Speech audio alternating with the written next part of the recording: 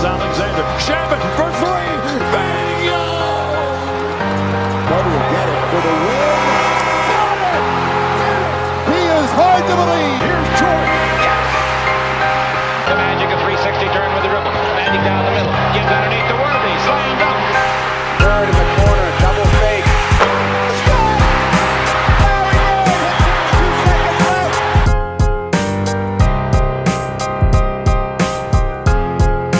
What's going on, guys? Welcome to Dime Dropper, episode 22 of our 24-minute recaps.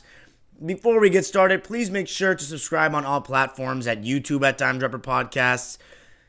Subscribe on Apple Podcasts, follow us on Spotify, and of course to follow us on social media at Twitter, Instagram, and Facebook at Dime Dropper Pod. So for tonight's 22nd recap of the season, we're going to go over the Laker game tonight against the Bulls. And then we're going to talk about 3 games last night since I wasn't able to get to the Nets, Warriors, or Suns games tonight, even though I heard it was a thriller in Phoenix. I'm going to talk about the Suns game last night against the Nuggets, the Hawks against the Wolves, and the Nets against the Cavs. So let's start with the Lakers, who were in action looking to get their second win in a row on this road trip. They still haven't lost a game on the road, and the tone was set again. First quarter Lakers. How many times have we talked about how well the Lakers start games? And who set the tone tonight? Anthony Davis. And this is how simple it can be. Get the ball closer to the basket, post up, get inside position, work in the block and mid-post, make life easier for yourself. How many times do we see AD, how easy it was? 1 dribble, spin move, 2 dribble running hook, mid-range without even dribbling. None of that extra stuff on the three-point line. Obviously, the Bulls aren't the best opposition, but Thaddeus Young, Lauri Markkanen, these guys were having trouble guarding the best big man in the league. This is what AD is literally capable of, and he was doing it very much so to begin the game. The emphasis seemed to be overall just to attack the basket. LeBron was doing a good job attacking the basket in the beginning of the game. You know, although there is something that I've noticed when this happens, it causes Dennis to be a little... because he's not very effective off the ball. I haven't noticed anything from Dennis that has shown me he's effective off the ball. So when LeBron and AD are going to work, he's kind of just a spot-up shooter who's not that great of an outside three-point shooter. He's very good on the ball, or better on the ball. And then I felt like sometimes when he got the ball tonight, since he wasn't really in rhythm, he kind of tried to rush and make plays. But that's kind of trivial because the Lakers won so handedly. The Bulls, the Laker defense was good. It's always good for the most part. But the Bulls just couldn't make a shot. I mean, they just couldn't straight up make a shot. I liked what, Marc Gasol, he's not good at defending out in space when he gets pulled away from the foul line. But anything within the foul line, Marc Gasol is pretty good at late switches or dropping. He does a good job of when guards trying to go at him. He does a really good job of keeping his hands down until his timing is so good when guards go up, and then sometimes he'll just bring his hands up at the right time and get a piece of the ball. He's always had good defensive instincts, really good positional sense. But, he doesn't really play that much. And I honestly think that Vogel should play him more. He only played 19 minutes tonight. It was plus 11, Marc Gasol. 0 points. But I just thought that his impact in the beginning of the game when the Lakers were building runs was good. Other than that, though, I thought the Lakers cruised very handedly. I thought AD led the way. I thought THT came in and got some really good minutes. He was going to the basket, being aggressive. KCP, 2 of 4 from the field. Caruso, 1 of 2 from 3, but some good defense. Overall, 10 points for THT. It was just too easy for the Lakers tonight. I think this Bulls team was just... in the second half, they started making some shots, but they were literally 0 for 10, 0 for 11 from 3. And Lauri Markkanen, when he plays, their defense just seems to get worse to me. I don't know what it was. I mean, I guess maybe I'm just basing it off the game that they played against the Clippers where they actually looked like a decent defensive team, or just a decent team in general. But yeah, Lakers... they came out with that sense of urgency tonight, and they really have this thing about their road games right now that they're just playing amazing. 9-0 on the road for the Lakers, 13-4. The Lakers and the Clippers keep changing hands at the top of the Western Conference every night, and as an LA basketball fan, as an LA fan, that's a dream come true. So for everybody else, look up at Los Angeles. We the best in the West, and we're the best in the league, in my opinion. Good win for the Lakers. Anthony Davis, the high man, the career high. I meant the game high. The player of the game in 28 minutes of play. He had 37 points, 6 boards, 3 assists, 2 steals, and a block. 14 of 21. I thought LeBron was okay. I thought he was solid. 17, 11, and 6. 6 turnovers, though. And how many times, I was talking about this with my friends just now, LeBron James, how many times per game does he average, not getting a foul call, even if it's not even like a real foul call? He complains and doesn't get back on defense. That is the most infuriating shit to me oh my God. If you are the GOAT, one of the GOATs, and that's, there's one thing to complain. There's one thing to bitch on dead balls. There's one thing to be irate at the ref, but there's another thing to not get back. That shit pisses me off. Get back on defense. If he's not LeBron, he's not able to do that shit. Anyway, let's move on to the Hawks and the Timberwolves. The Hawks playing the Wolves for the second time in 3 games. And Clint Capella, again, was making his presence felt down low. See, the thing with this Timberwolves team, without Karl-Anthony Towns, they have no shooting outside of D'Lo and Beasley. So other than that, every team is going to be okay with them shooting threes, which the Hawks were. But when you go inside, this is something that the Hawks have now. Clint Capella is a presence down there, affecting shots, making guys pass out of shots because they're afraid to go up on him. And he was literally having a block party. John Collins, also, I still can't get a read on whether or not John Collins is a good defender or not. He's definitely not a rim protector because he's only 6'8", but he is solid laterally sometimes. And he sometimes has great moments of verticality when he goes up and takes the hit. But Clint Capella's presence around the basket really let the Hawks kind of gain a bit of control of the game. And Gallinari came back, which is an awesome sight to see if you're a Hawks fan. And he immediately showed what I've been talking about, how the Hawks missed a mid-post threat, not just, coming from Trey or guys on the perimeter. And Gallo, 3 of 8 from the field, 10 points in his return. I thought it was very solid. So outside of Bogdanovic, the Hawks are getting healthy again. But Clint Capella overall was just an absolute stud, rolling around the basket, offensive rebounds.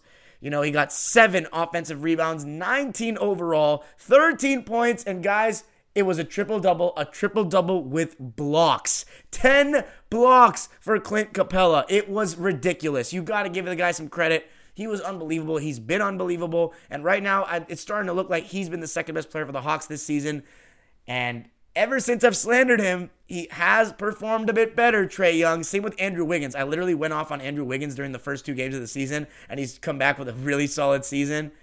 I went off on Paul George during the summer. He's come back with a great season. So it looks like whoever Dime Dropper slanders, comes back strong. And Trae Young was putting Naz Reid in pick and roll. And what I liked is, once again, he started out aggressive, not settling.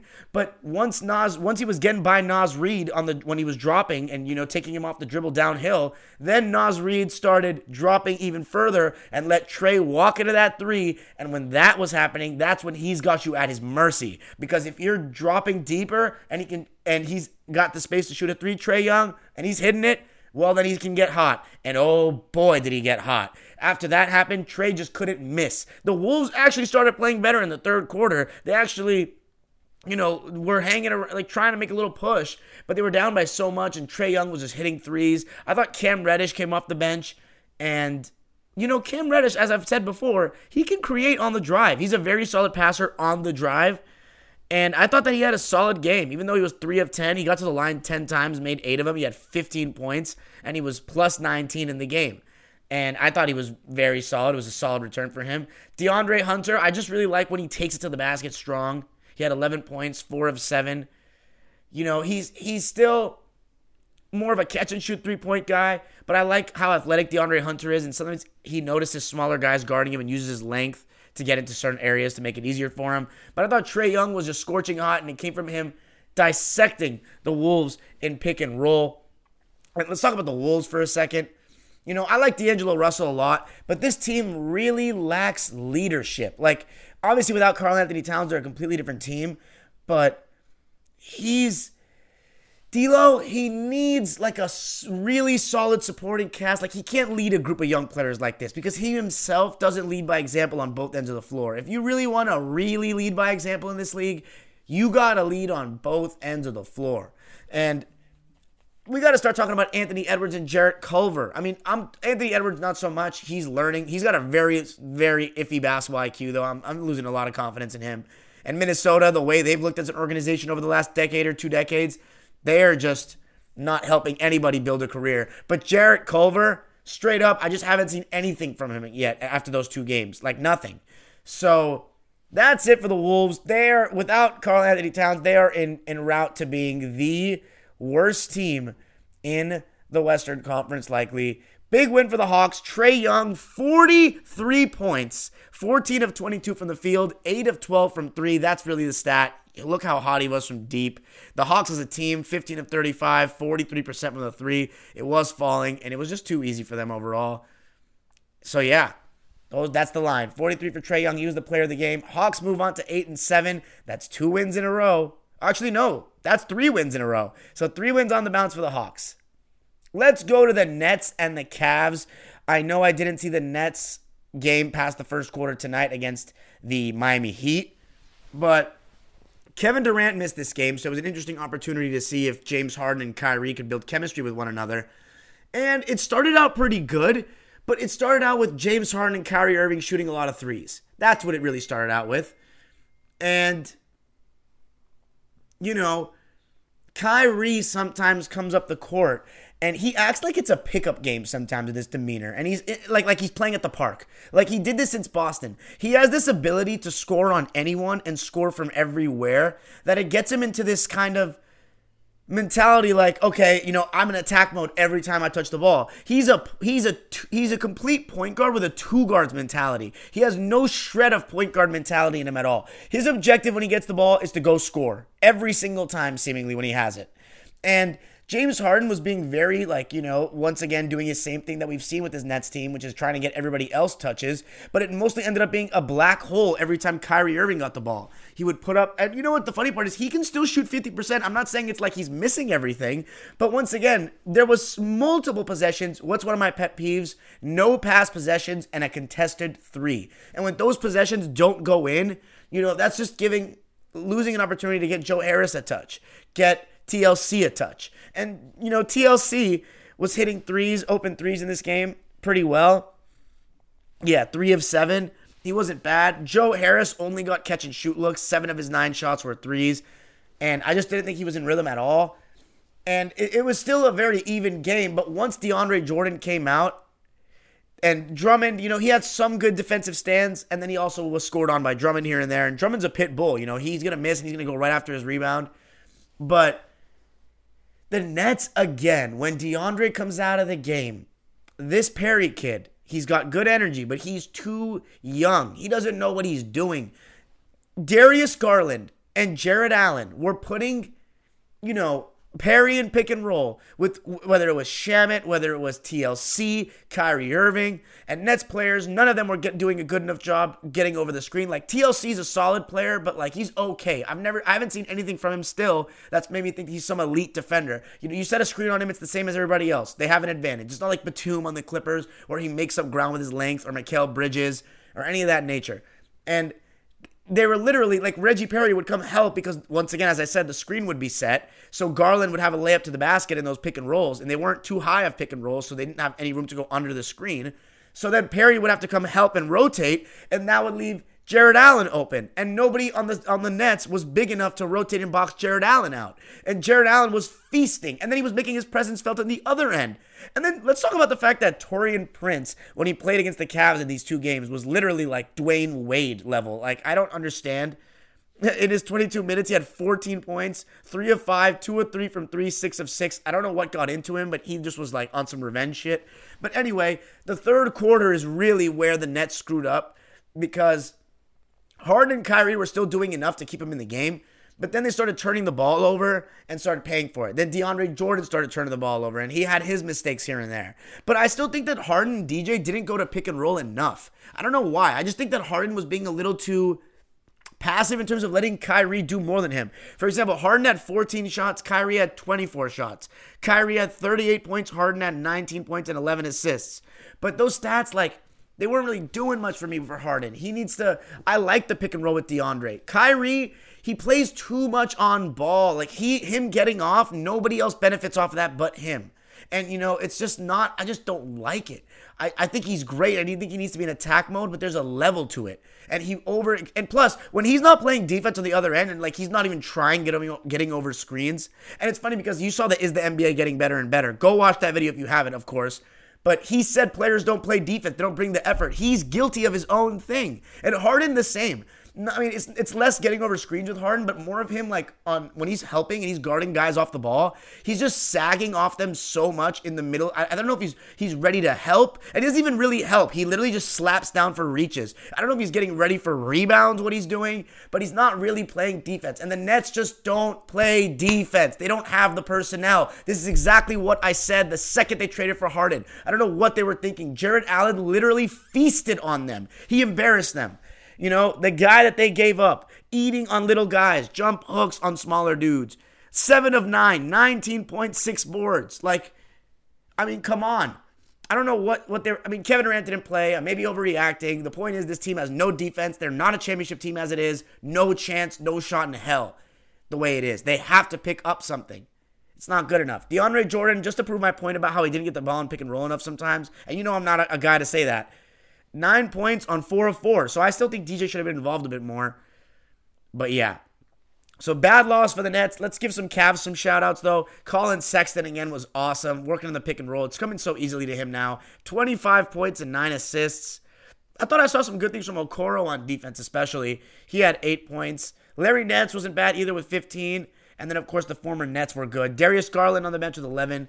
But yeah, that was the win. The Cavaliers now move on to 8-7. The Nets dropped that one. So let's end it with the Nuggets and the Suns. This was the game from last night, not the one tonight. But the Suns got off to a really good start. And it was mostly because of Chris Paul. The Suns got off to a really good start. Chris Paul wheeling and dealing.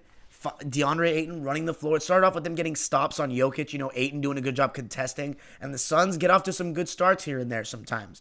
And Devin Booker did a really good job in the first quarter of getting into the mid-range area. Like 3 or 4 mid-ranges, getting to the basket. He was in double figures after one, which we've talked about with the Suns. Sometimes I don't think D. Book or Chris Paul assert themselves enough individually to start games. I thought Booker did a good job of this. Ayton was also good on the offensive glass. He started to become a presence on the offensive glass, DeAndre Ayton. And Chris Paul was getting a ton of assists just in the beginning, finding guys, finding Ayton on the lob. You know, Mikal Bridges was scorching from deep in the first half, especially the second quarter. And the Suns took a nice little lead early. They were up by 9 after 1, 34-25. But the Nuggets bench did a good job of kind of weathering that storm. You know, Monte Morris, one of the better backup point guards in the league. And, we talked about that in the glorified Summer League podcast over the summer. Monte Morris, very solid IQ, especially for his era. You know, really solid in the mid-range area. Doesn't take too many bad shots ever. He's a solid finisher around the basket. And he was doing some of that, making some tough shots around the rim. Michael Porter Jr. came in and hit it. You know, he takes tough shots and makes tough shots. But the funny part is the Suns pushed it back up because of Mikal Bridges literally going 6 of 6 from 3 in the first half, I think. It was either 5 of 5. He got to 6 of 6. Whether it was in the first half or the early second half, I don't remember. But the Suns really pushed it up to 14. And then the second half, we started seeing some things. And it was the third quarter. The Nuggets did exactly what they did in the playoffs, which is tighten up the defense. And you know what? It's exactly what we say all the time. This team completely starts with Jamal Murray. Like, when he wants to get over screens and he wants to attack on offense, that's when this team is the best. And Jamal Murray and the Nuggets, for whatever reason, especially Jamal, he's a second half player. He completely is.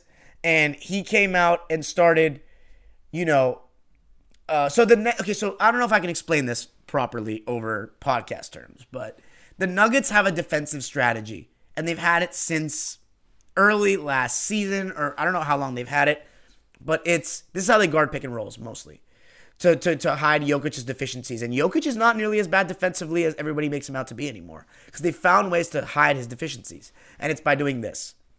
You have a pick and roll, high pick and roll. Jokic hedges it. So he comes up and helps before, but he's too slow to hedge and recover. So what he does is he hedges, so they basically put 2 on the ball handler, which forces them to pass it to the roller.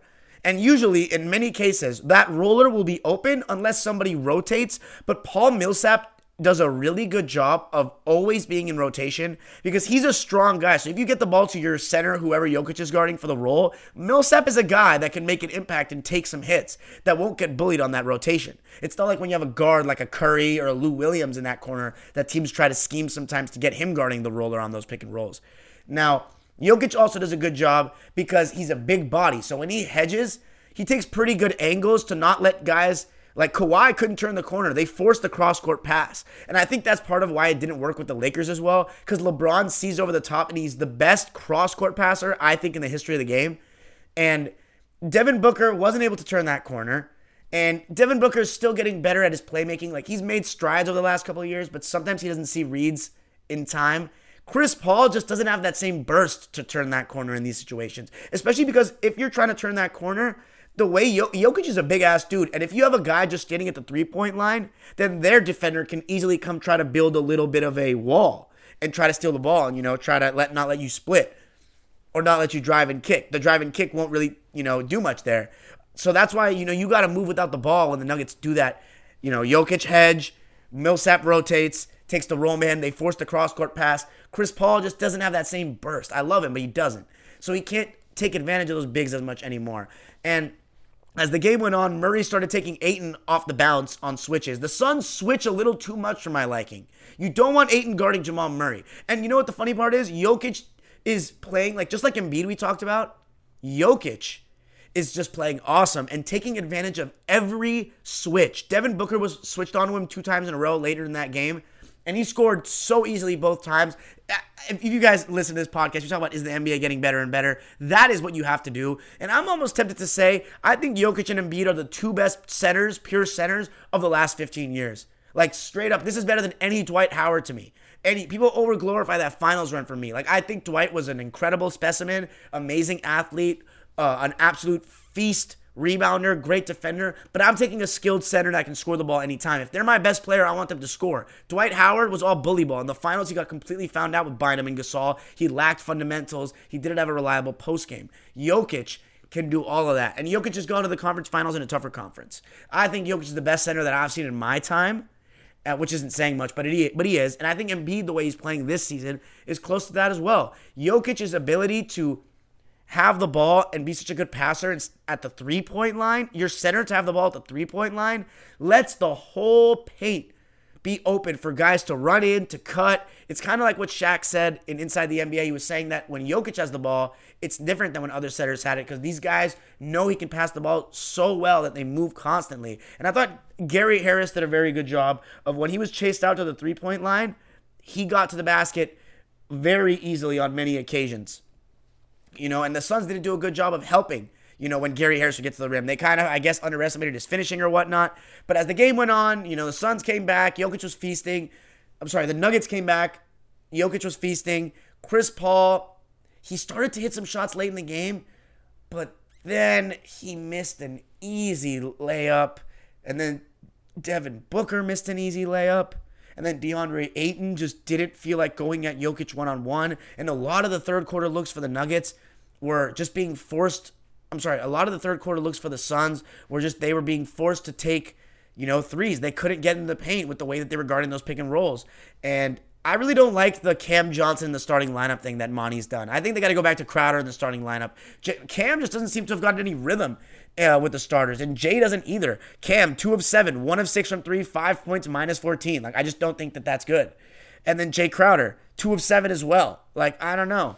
Just not enough. Chris Paul, and then came down to the end. Devin Booker missing that layup was awful because it reminded me of that Memphis game 2 games ago where he missed a dunk. And then you go to overtime. Jokic was feasting again, and Chris Paul missed a couple of jumpers, and then Devin Booker pulled his hammy and came out of the game, and the Suns lost a really bad one. Cam Payne, I thought, had one of his worst games of the season. He just, looked uncomfortable. He was rushing things, taking quick threes, turning the ball over, making the wrong reads. And Chris Paul, 2 times late in that game, he had Cam Payne open for a second, and he just didn't make the read. He didn't make the pass quick enough, and it delayed him, and it cost him the possession. And I don't usually say that about Chris Paul, making late reads, making bad decisions, but it's just what happened. Chris Paul needs to step it up, because right now him and Devin Booker aren't playing too well when they're on the court together, because Chris Paul, he's very stagnant. He doesn't do anything away from the basketball, so he needs to fix that. Anyway, terrible loss. That's Detroit, Memphis, and Denver. 3 terrible losses for the Suns that could have easily been avoided. Chris Paul, Devin Booker, big-time parts of that. I heard they did a little better tonight even without Devin Booker, but we'll check in on that maybe. I don't even know if I want to because without Booker, I expect them to lose, but who knows. Thanks for joining me, guys. Please let me know what you think.